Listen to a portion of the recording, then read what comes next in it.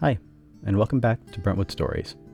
In today's episode, we wander a little outside of Brentwood as we speak with Christopher DiCristofaro of Sachem Library and Christopher Kretz of Stony Brook University. Despite working outside of Brentwood, both Chris D. and Chris K. have been invaluable contributors to several of our library projects, including the library's Makerspaces, the Average Teen podcast, and even the very show you're listening to today. Today, me and Peter check in with the Chris's and record their account of the COVID-19 quarantine, talk about podcasting from home, and even squeeze in a little tech talk. Enjoy. So we have Chris DiCristofaro, technology librarian for the Sachem Library, purveyor of Makerspace technology, and co-host of the Library Pros podcast. Also joining us is Christopher Kretz, head of academic engagement over at Stony Brook University, host of the Long Island History podcast. Thank you both for joining me today. Sure. And Chris D., you've had an opportunity in your podcast to interview librarians across Long Island, Chris Kretz included, and touch base with them about the plans that they have made in response to COVID and their plans after the quarantine has ceased as well. And I was curious if maybe you could both provide a brief timeline from the realm of your respective institutions and maybe just give us a little bit of a detail as to what your libraries have done in response to COVID-19, and if there's any sort of strategies that you have that you think you might retain after quarantine has ended. Sure. Which Chris do you want to go first? Oh my goodness. You know what? For the sake of simplicity, let's go in alphabetical order. Maybe Christy, you want to start us off? Sure. So I believe it was March 13th. It was the day that it all went dark, basically, where we shut down. And we thought we were going to close for probably a week or two, just give it enough time to figure out what the leadership was going to say, clean everything down, and then jump back in. But then 2 weeks turned to 4 weeks, then turned to a month, and turned to 2 months and 3 months. And actually today is the first day we've opened the doors to the patrons. So it's been 4 months since we've had patrons in the building. So in the beginning, we were trying to figure out what was going to happen. I think the first thing was, well, how the heck are we going to do this remotely? So I was fortunate enough to have, when we had built the studio as its own department, I had made sure that everybody on my team had some type of device that was issued by the library, whether it was an iPad, a Surface Pro, or a MacBook, to be able to work from home. Because part of what we do kind of is working from home. You know, even though you punch out at 5, your brain doesn't stop. So we were already in that realm, and we already had multiple cloud services, either through Google or Dropbox or Microsoft's cloud service, to be able to share documents. So when this was coming, we had a meeting of all the supervisors, I guess 3 or 4 days before it all went down. And I just dumped everything in the cloud that we hadn't had in the cloud before. So once the rest of the library figured out how to do that, then we started to jump on the Zoom revolution of having meetings with Zoom. So both in my own department and library-wide, we started having discussions about what we were going to do. And we started to think about how are we going to still be doing it for the patrons. So we started to come up with the idea of digital programming, remote programming. And the studio team really jumped onto it. The studio, by the way, is my makerspace in Sachem. We jumped into it, and we had a whole bunch of digital programming. Some of it we were trying to do some MacGyver stuff, but it just didn't work. It didn't translate very well. So we started to do a lot of distraction stuff, including doing a Garden Buddies seed starting set of videos where we literally talked about how to start seeds in your basement. And one of my colleagues was starting seeds in his basement. And he even did some time-lapse photography to show how they grow and the transition. And we did a whole bunch of different really cool things. I did some short stuff on technology that was like distraction stuff, like your iPhone isn't working, so try this. And, here's some new things and some cool apps to try. And, doing little short, 5-6 minute videos a la, the YouTubers that are out there. And that's really where we were until we started talking about going back into the building, which was, a month ago. We started getting back into really getting back into the building and working in the building part-time. And we brought first the supervisors back, working full days just to get everything back for the employees. And then we had the employees come in working in 2 different teams of A team and B team. So they would be part-time each, each one working a full day, but only working, like let's say the A team would work Monday, Wednesday, Friday. Then the next week they'd work Tuesday, Thursday, and vice versa for the B team. And we're still in that mode this week, but next week we bring the staff in full time. So that was the plan. Well, the plan changed constantly, but this is the plan that we're in right now. And so far, we're pretty happy. Nobody, knock on wood, from the employee side has gotten sick, and we're getting stuff done. So I think it was a good plan, and I think the plan is going to continue to morph and change as we see numbers rise and fall with regard to infection rates and hospitalization. And hopefully we don't have to foresee going backwards. In your conversations with other librarians, perhaps on your show, has there been any sort of programs or ideas that you've seen from other librarians that you've been particularly fond of? Well, the big one that jumps out is Scott. I'm going to botch his name, Jarzenbeck, who's the executive director of the Albany Public Library in Albany, New York. He put out an amazing plan that was detailed. It was had step-by-step instructions on what to do, and it really worked out well with regardless of what type of library you have, whether it was an academic library, public library. It followed the numbers, it followed infection rates, it followed phases, and it was brilliant in its design. I did an episode just with him, and then I did another episode with him and a bunch of other librarians everywhere from here on Long Island to Florida to New South Wales, Australia, and in New Zealand, talking about the different perspectives, and then also the perspective from New Zealand, which we were fortunate enough to get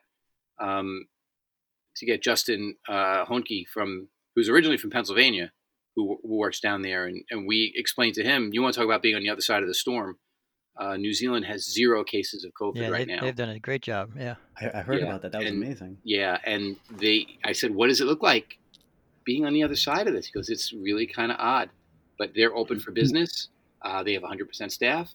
Patrons are welcome to come in the building, and they're back to normal. So it was really interesting to see where we were, where they are, and then Chad Mayer from St. Petersburg talking about what it's like to be in the thick of it there, and then see the other perspectives here in New York and in Australia, because they're kind of a unique situation too, because it's winter there now. So it was really interesting to hear how everybody was kind of wrapping around and what their plans were. Scott's plan, it seemed like maybe he had influenced some of the Long Island libraries from the conversation he had on your podcast. I would hope so. And it sounded like he influenced people, honestly, worldwide. Scott hasn't really shared too much about the input. I haven't spoken to him in a couple of weeks now. But I'd love to hear from him to see what his reach was with regard to his plan, because his plan was out there. He was sharing it. I know Upstate was embracing it. I think he kept talking about the Rome Project with regard to medical breakthroughs. And I know, I can't say for sure, but I'm sure there are some libraries here on Long Island that really benefited from, if not the whole plan, then taking bits and pieces to make it work for their particular library. No, but yeah, listening to Chris, and what's striking me is the conversation we have at the university is much more similar to what we're talking about in reopening, K to 12 schools. So we're university library, so we're there to serve the mission of the university. Just to go back through the timeline, around the same time as everyone, middle March, it was actually right at our spring break. So as decisions were being made, we extended spring break to 2 weeks, as everything was planned to be moved online for the rest of the spring. So we kind of knew, that at least through May we were going to be online. And for in terms of the things that I'm in charge of, the concerns were instruction, because we do a lot of instruction. It was kind of coming towards the tail end of the semester where we kind of do a little less of that, but we did have a lot of things scheduled, so we were scrambling to learn Zoom and make sure we had everything online. We were living our lives mostly online anyway. I think academic librarians, we were using Google Suite for everything, Google Docs and calendars. So we were positioned to start from a good place, but it was a lot of communication. A lot of it was, when we started working from home, keeping in touch with people. So just having, Zoom coffee breaks and meetings just to check in on people. And because those first few weeks, it kind of felt like you were on your own island and you didn't know, how things were going to play out. But once we got through May, summer, Stony Brook was all online too. So that's where we are at now. Still doing a lot of teaching online, which is interesting because we have students that went back, internationally, went back to their home country. So you have different time zones you have to worry about or coordinate and things like that. But the students have been great. Um, so we're learning how to engage with people, through the screens like we're all doing now. And the fall, I've been in twice in the last month or so. We're looking at spaces. A lot of it is the social distancing, so taking out half of your furniture. The labs we do use for teaching will only fit 12 people instead of 25. So how do we handle a bigger class? We have to find a bigger room. So I think like a lot of us, we have a lot of different plans depending on how things go. Stony Brook has announced that the physical semester will end by Thanksgiving anyway, and then from Thanksgiving on we'll finish up online. So Wow. that's one of the contingency measures. And then there will be students on campus, last I heard. So we will have again limited seating in the main library spaces. The group study rooms will be offline. That's where a lot of the furniture is now because we had to space everything out. Um, and this actually for the public librarians that are open, and Chris, your feedback, because we have some students on campus over the summer, so there's very small footprint, but we're asking people to wear masks and we're tracking the compliance rate, and it varies. So I'd be curious. I've been seeing things online, different public library reactions to the public and the level of mask wearing that they're seeing. Are you at that stage yet where you can say, are your patrons wearing masks? I was actually greeting for the first 3 hours of us being open for patrons, and everyone had a mask. Believe it or not, people were actually holding their library cards when they were walking in and asking if we were going to take their temperature, which we were not. Oh, wow. So the level of compliance, I have to say, was probably 100% in That's the great. first 3-4 hours. It was what was nice is, and again, this speaks to the type of patrons that we have here at Sachem. They love the library. At one point, I think at 11 o'clock, we had 26 patrons in the building. So on the first day, that's pretty darn good. And they all follow the rules. They knew where to stand. We put dots all over the floor for social distancing. They were standing on the dots. There really wasn't a lot in by way of saying you have to do this, don't do that. There were no people wearing chin straps instead of masks. Everybody was following the rules, which was great to see. And even with regard to social distancing on the internet computers, we have, I think, and I'm probably going to get this number wrong, but maybe 24 internet computers.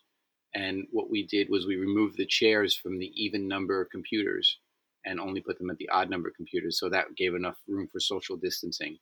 So I think everybody at this point is reticent and understands what has to be done.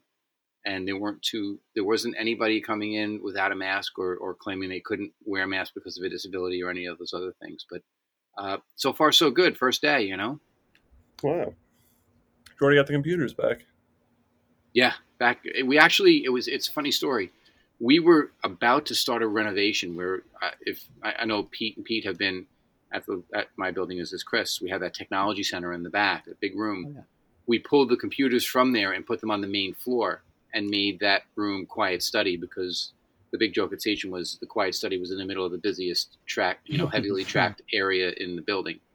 So we kind of flip-flopped them, and we were in the beginning of that construction project when everything stopped, and then there was a moratorium on construction so that those projects couldn't go forward. So when the moratorium was lifted and construction could begin, they began in earnest to move furniture and run Cat 6 and run electric and get the electricians in and wire everything up. And everything's up and running. So we're pretty lucky in that respect, that we had everything up and running. We had just the dumb luck of knowing we were going to start this project and just, folding social distancing into it. Wow. Chris, I meant to ask you earlier also, your local library was one of the first to reopen. You talking to Chris D or Chris K? Chris K. You mean Sayville? Yeah, weren't they? They were one of the first to completely reopen. To tell you the truth, I haven't been in. So I did an online program for them. So I know they were online, but I haven't been by. And I know, unfortunately, it's sad. I think they lost at least, I know one staff member, I think, passed from COVID. So we're not totally unaffected. Um, yeah, and it's interesting.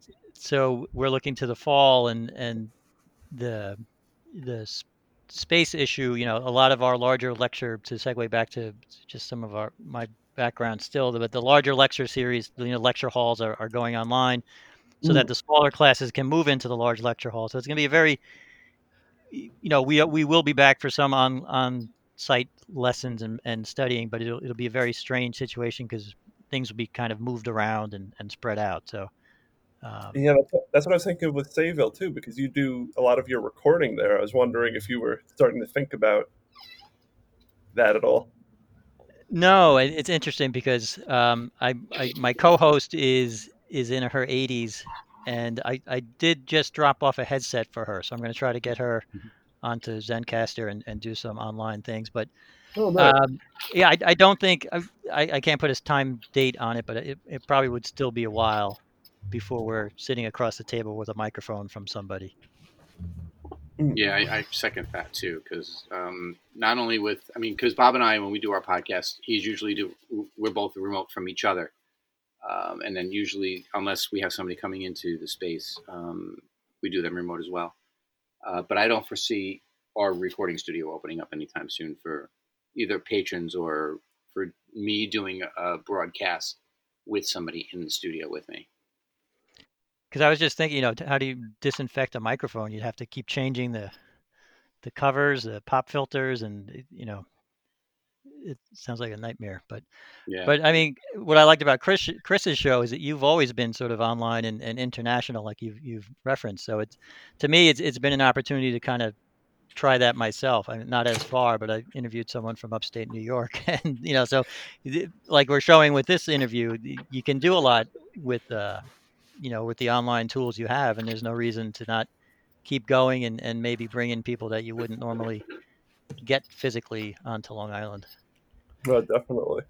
Yeah. Yeah, that was actually something I was going to segue into. Has it been easier, harder to get guests? How's the life of a podcaster been since quarantine? I think it's a balance, really, because you're always worried when you're stuck at home working. Are you doing enough for work? We were fortunate enough to still be getting paid while we were working from home, and there's always this lingering guilt. Am I doing enough to justify that? I feel that I was doing enough, but there were days, everybody, and during the sequestration, it was good days and bad days. And some days you're like, yeah, I think I did enough for the week. And other days like, I don't think I did enough. So, balancing that plus being home, plus figuring out what your boundaries were going to be. Like for me, when I was going to work, I'd head on down to my basement. It's my little man cave where I have, my equipment and recording stuff and all that other stuff. So I could be away from the kids. So the kids weren't, interrupting me because I'm trying to get some work done. But then, you're getting emails at 6 o'clock at night, 7 o'clock at night, and it just became really a free for all. So, how does podcasting fit into all that? It's hard. It's always a bit of a struggle when you're a guest based podcast, and I didn't want to fall because I actually had a couple of podcasts that are what they call in the can. They were already recorded pre-pandemic, so I was able to release them, and even though they were great episodes, I kind of felt like, it's kind of missing the boat. We're talking about things that you can't do right now. So, I wasn't going to leave them because they would have become dated because of, mention of certain periods of time and things like that. But it was saying like, oh, well, it's spring and blah, blah, blah. People are going to start to do this. So I didn't want to release that in December. Didn't make much sense. So I followed my schedule with that. But then I said, I have this network of people that I've interviewed in the past and people that are friends, are colleagues.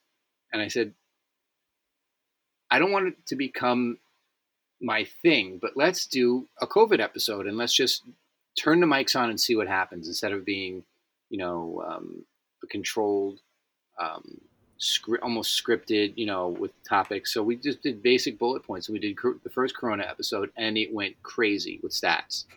So, and that was right when it had started.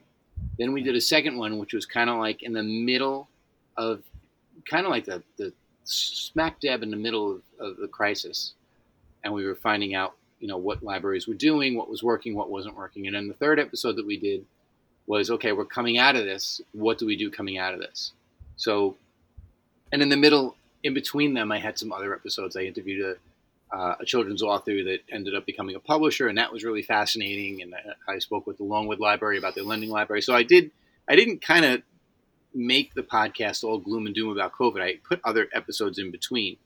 But the issue is, how do you find guests and what are you going to talk to them about? Because, everything everybody's talking about is COVID. So I didn't want to end up being the COVID podcast. So the trick now is trying to find guests who want to talk about a topic. And yes, we can say pre-COVID, during COVID, after COVID, but I don't want every episode to now be talking about COVID and, how did the pandemic affect this, that, and the other thing. So I really wanted to put it to bed with regard to the 3 episodes. So we addressed it. I think we addressed it well. And, I think the bigger trick now is trying to find guests who can talk about what they're doing.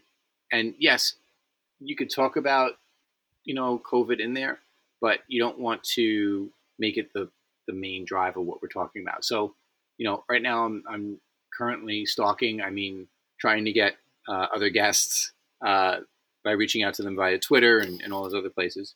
But, it was a little bit of a challenge, and it's always a challenge trying to find a guest. Yeah, I was going to say I was worried about being able to keep up too. So one thing I started, I pulled a Fiorello LaGuardia. I thought I would read from the newspaper from 100 years ago. So I started reading week by week. I figured every Friday I could pull out some stories and read. And then I started getting, actually, Chris, I picked up 2 people just contacted me saying, hey, I can't get out and promote they were both book authors. And so I had 2 people just call me unsolicited, and that gave me 2 episodes. And then I reached out to 5 past guests just to kind of check in. So we did like a check-in episode to see how they were doing, which was a nice range of people and ages. And some were, running the Southampton Museum. And so we got to talk about how they were handling the pandemic. And then I had talked to Preservation Long Island is they used to be called SPLIA, but it's a island-wide preservation advocacy group, and they do a lot of helping people save old buildings and things like that. And we had done a few things with them, and they have every other year they do an awards ceremony. They Yeah. give out preservation awards, and they couldn't have the ceremony this year, so I was working with their preservation director, and basically I interviewed the 5 people, and then we put some kind of music and chatter to it. We had a little virtual party, and then she and I discussed each case and talked a little bit about preservation. So that was a whole month right there. That was 5 episodes I could put out. So in the end, I kind of went a little crazy. I don't know how it happened, but I think I produced more under the pandemic than I normally would have.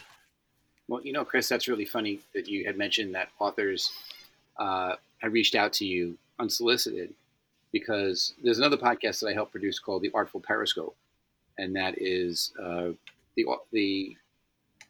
person that is the host is Larry Davidson, who's done lectures and interviews all over Long Island, and we've been doing Artful Periscope for a while, and he's been trying to get different guests. We've had Alex DeMille on, a whole bunch of really interesting authors. He gets good. He's top notch. He does pretty well, yeah. So unsolicited, from the contact us section of my podcast, I had 2 different publishers reach out and say, we have these authors that are interested in being on your podcast. I'm like, well, Library Pros really isn't an author-driven podcast unless you're a tech nerd talking about some type of technology. But there is this other podcast.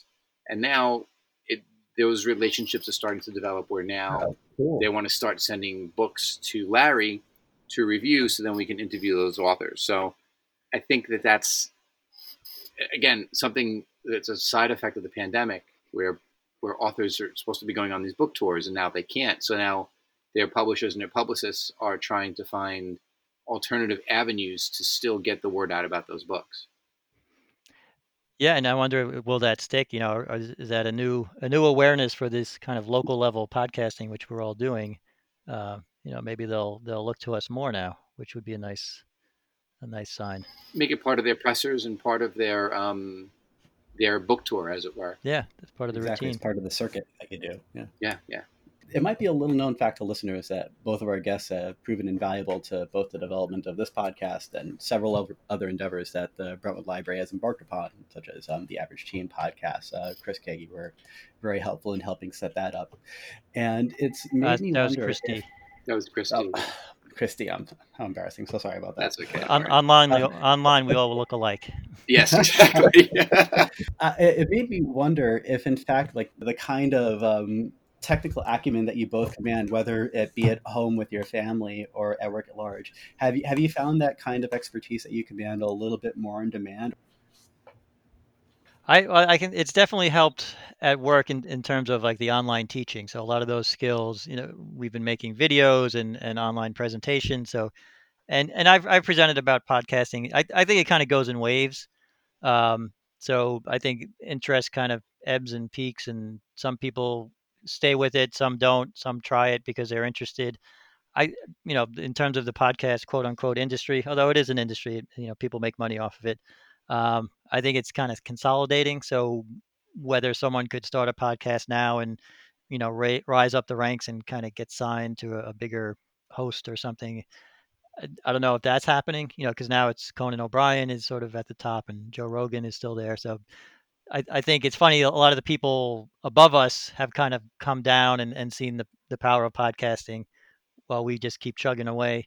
But yeah, I think it's always a good, think of it as a communication skill, being able to speak and interview people. And so that is going to stand you in good stead no matter what you're going to do. Yeah, I agree, Chris. It's the same kind of thing. Like we talked about, Joe Rogan, Alan Alda, all these people, and Rogan's been doing it for a while, but Alan Alda's fairly new to the scene, but he's blowing up because he's Alan Alda. And he's at Stony Brook too.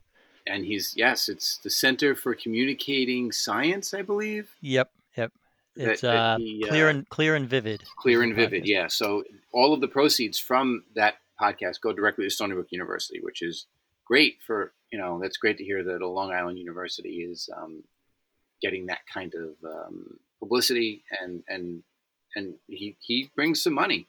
So that's really nice to see. But yeah, the big names are doing it now because the little guys have been doing it. Like even the one and only Robert Plant, former lead singer of Led Zeppelin, has a podcast, which I found amazing because he doesn't like to talk, especially about Zeppelin or anything like that. And here he is doing a podcast.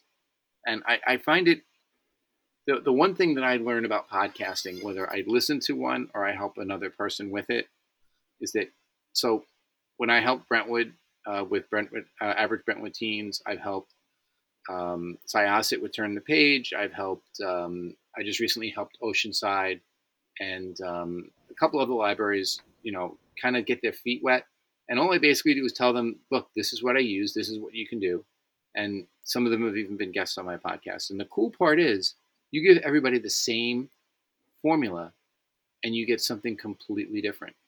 So it's like making soup with the same exact ingredients, but every time you taste everybody else's soup, it tastes completely different. And I think that's the beauty of podcasting. So during the pandemic, I had, who reached out to me? Oceanside was one. There's another library that escapes me at the moment, another Southwestern Nassau library that asked about it. And they had at it. And in fact, Sachem Teen Department started exploring the idea of having a podcast, interviewing local figures and talking about, what was life like in Holbrook back in the 1950s, or what, how did Holtzville come to be what it is, and things like that. So they're starting to develop that now. And again, a completely different recipe. They're using SoundCloud versus, I use Blueberry and all these other things. So not to get too technical, but, when you give somebody a formula and you give them some tools, it's amazing what comes out. Another great podcast is Carol Ann Tack over at the American Library, Top Shelf American Library, which is an author-based interview podcast, which has really come into its own, and it's really starting to hit its stride. And Didn't again, she just have Judd Apatow? Was that her? I don't think she had Judd Apatow. I think Okay. she'd be Someone was just on. so giddy if she had Judd. I have to look But that up she now. gets some pretty good authors too, and it's just so nice to see that. And again, she's doing it from home as well. So this is a craft that you can do from home. In fact, one of the guys that works with me, he's a librarian trainee. During this whole thing, he started to make a web series, which he hasn't launched yet, but about everything from buying the equipment to doing it with free web hosting as opposed to paying for a web host. And he launched his girlfriend's podcast. In fact, it's Chris, you know her, Erin. Oh yeah. From the Scholars Beyond the Tower, I think. Scholars Beyond the Tower, yes. Yeah. And that again, it is produced by Alex Boris, my one of my librarian trainees. So it's interesting to see, even if you don't.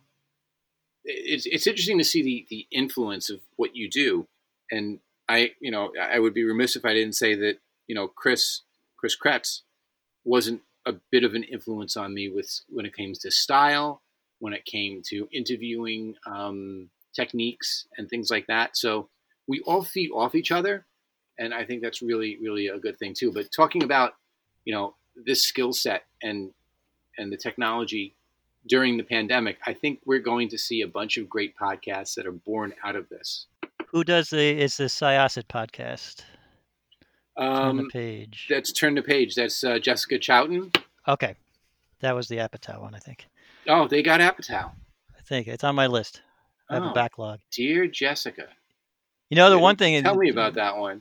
There's a very first world problem, but I left all my Lightning connector earbuds in my office in March. So I have not actually been listening to as many podcasts as I used to, because I usually listened walking around with my earbuds in. But now, Christy, as far as your role as a purveyor of makerspaces, a lot of this quarantine has really been kind of a referendum on like public meeting groups in general. And do you think that the future of the makerspace is in jeopardy?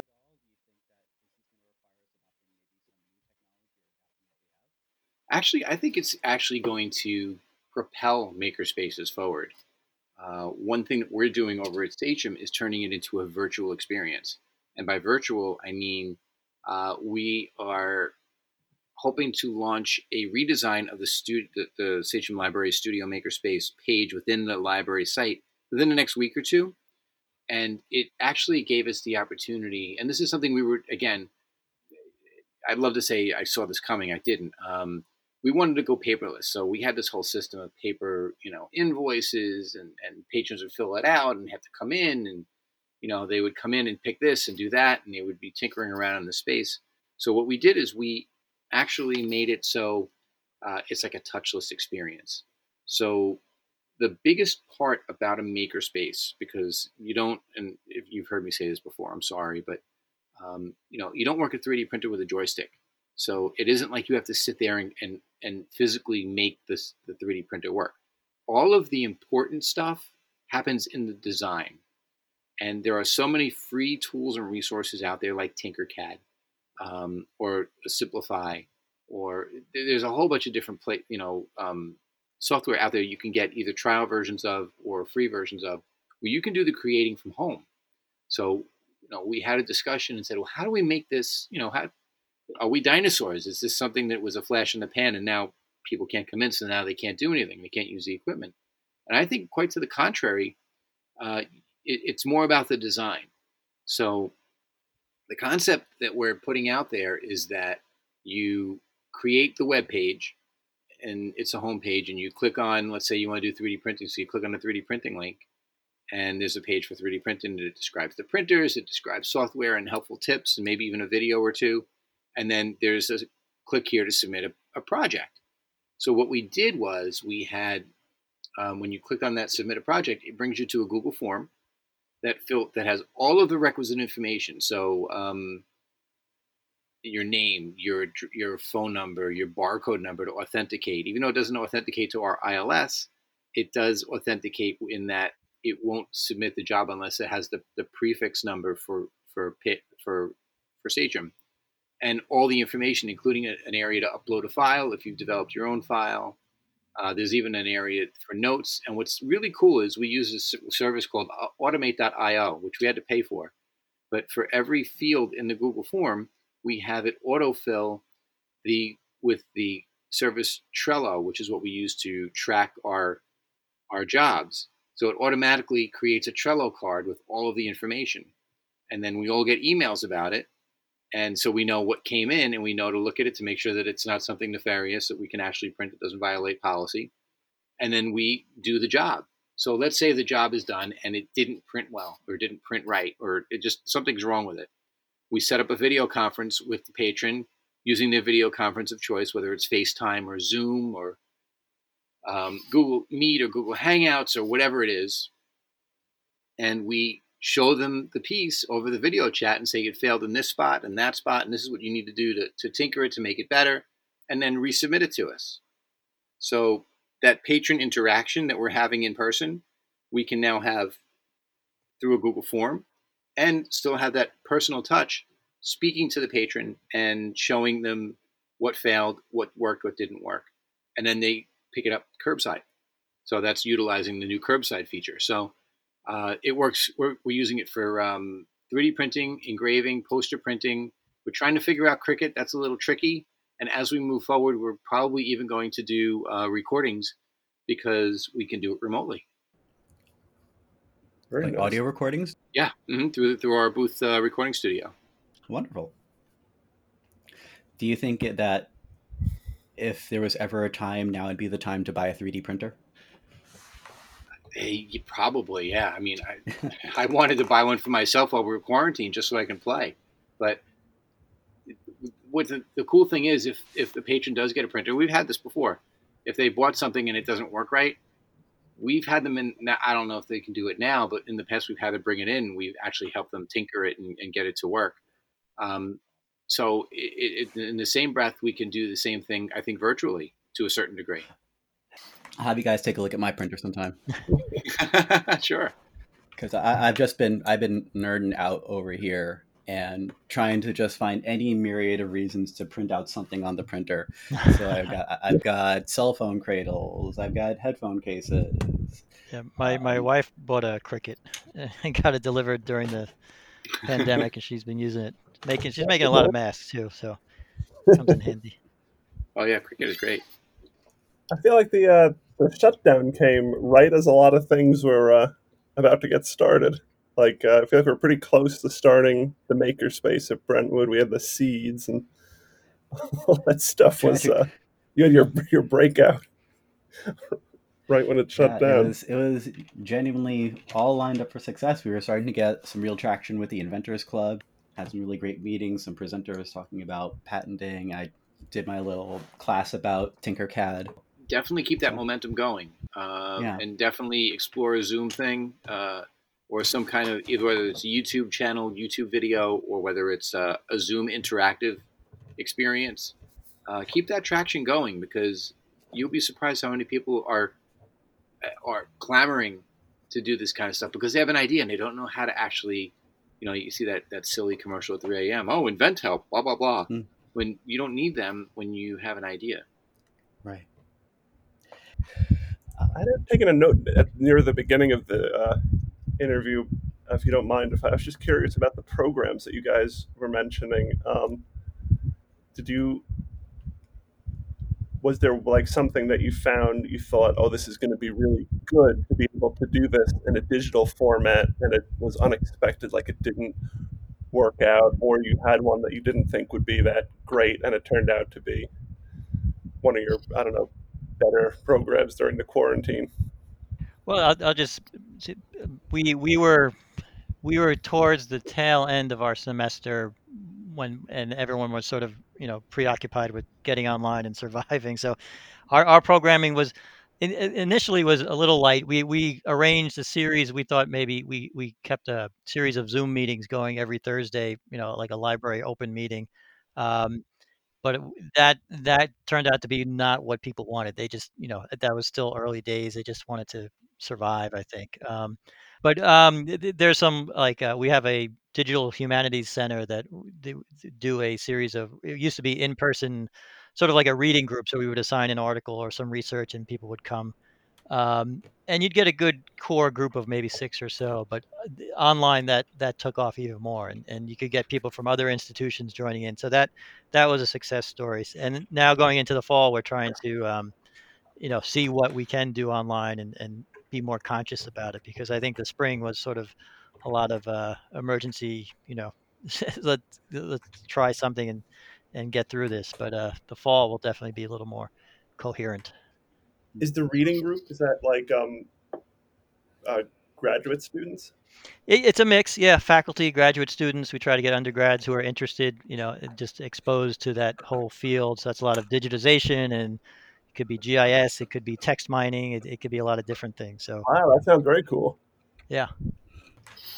So for what we were doing, I mean, what was interesting, and Anthony Bliss is my cohort.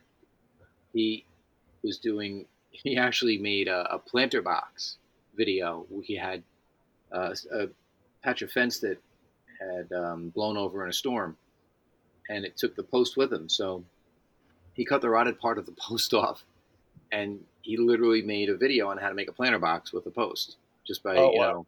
He used a chop saw, but he said you could use a handsaw, whatever, and he showed how you could basically build it log cabin style, and that went crazy with views. And of course, the Garden Buddies thing just went crazy as well.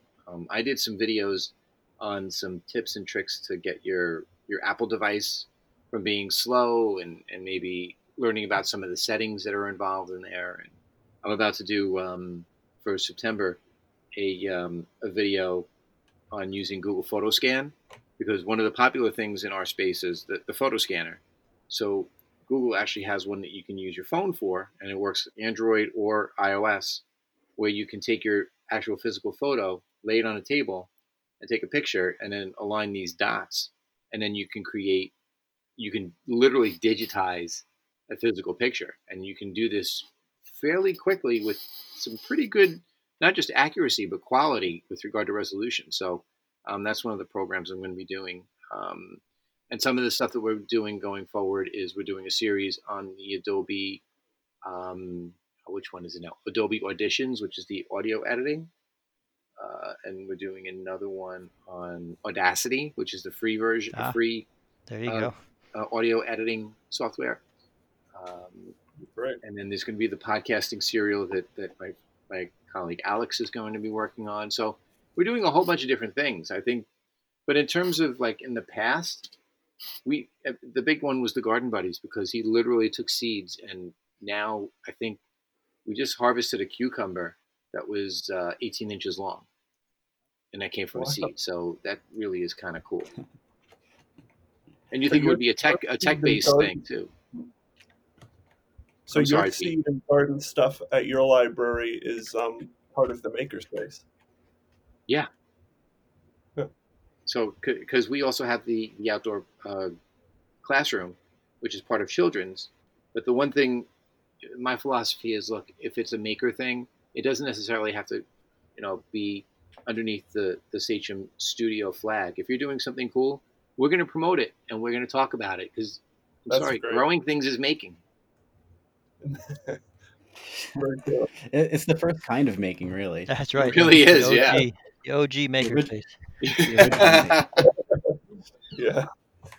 And what was you said you were doing some I think you said distraction stuff. I wasn't sure. I hadn't heard that term before. Yeah, distraction in terms of your phone's not working right. So instead of sitting and listening to the news and getting depressed because a gazillion people are getting sick, let's focus on how to clear the cache on your iPhone. Most people didn't even know that there was cache that you had to clear on your iPhone, or how to check for an update, download an update, or how to adjust the text size on your phone, because maybe the text size is too small, or something as silly as what's the podcast app, and this is how you find podcasts, and this is what you can find that's really interesting in podcasting, and what podcasting even is. So I think we opened up podcasting to a bunch of different people.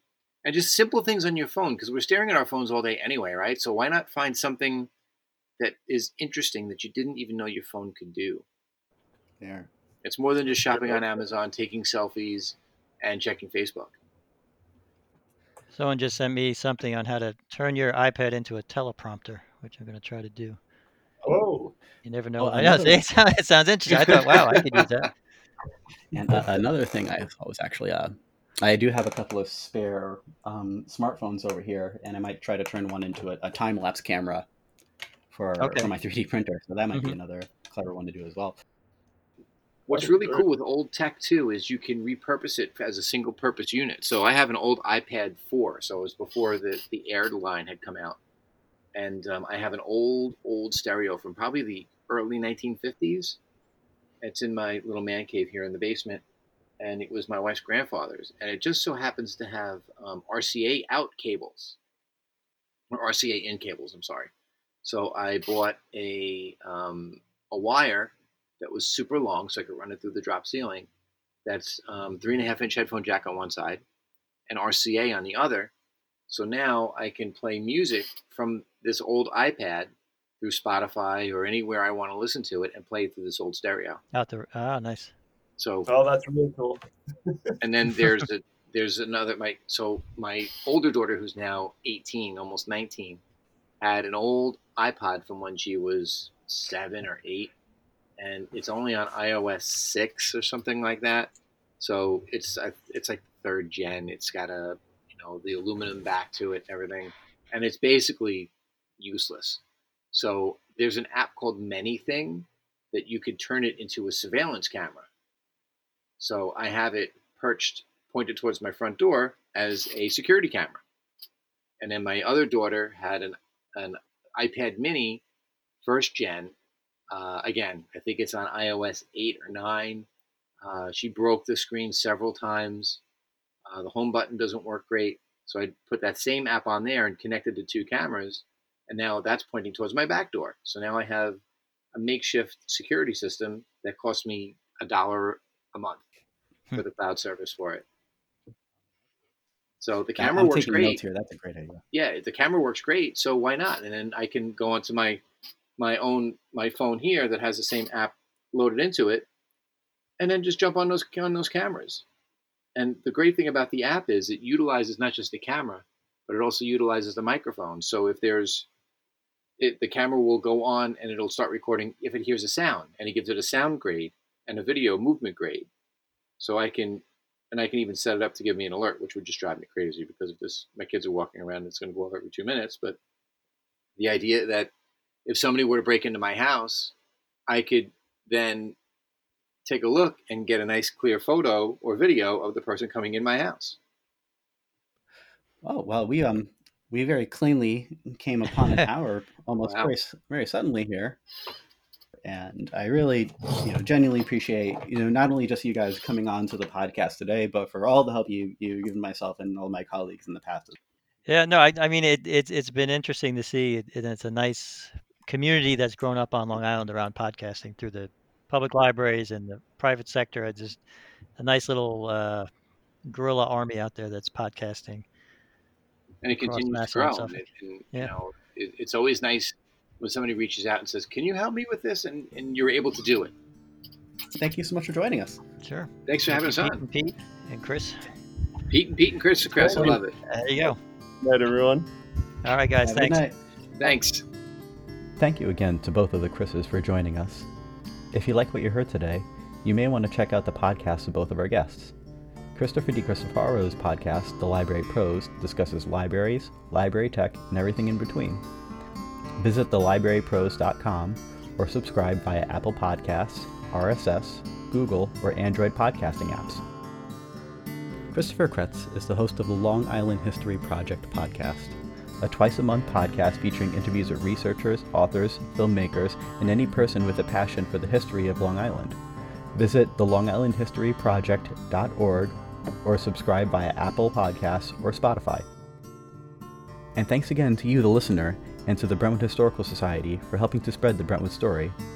We'll see you again soon. Today's music is brought to you by artist Dr. Turtle. You can find the track You're Right But I'm Me for free at freemusicarchive.org.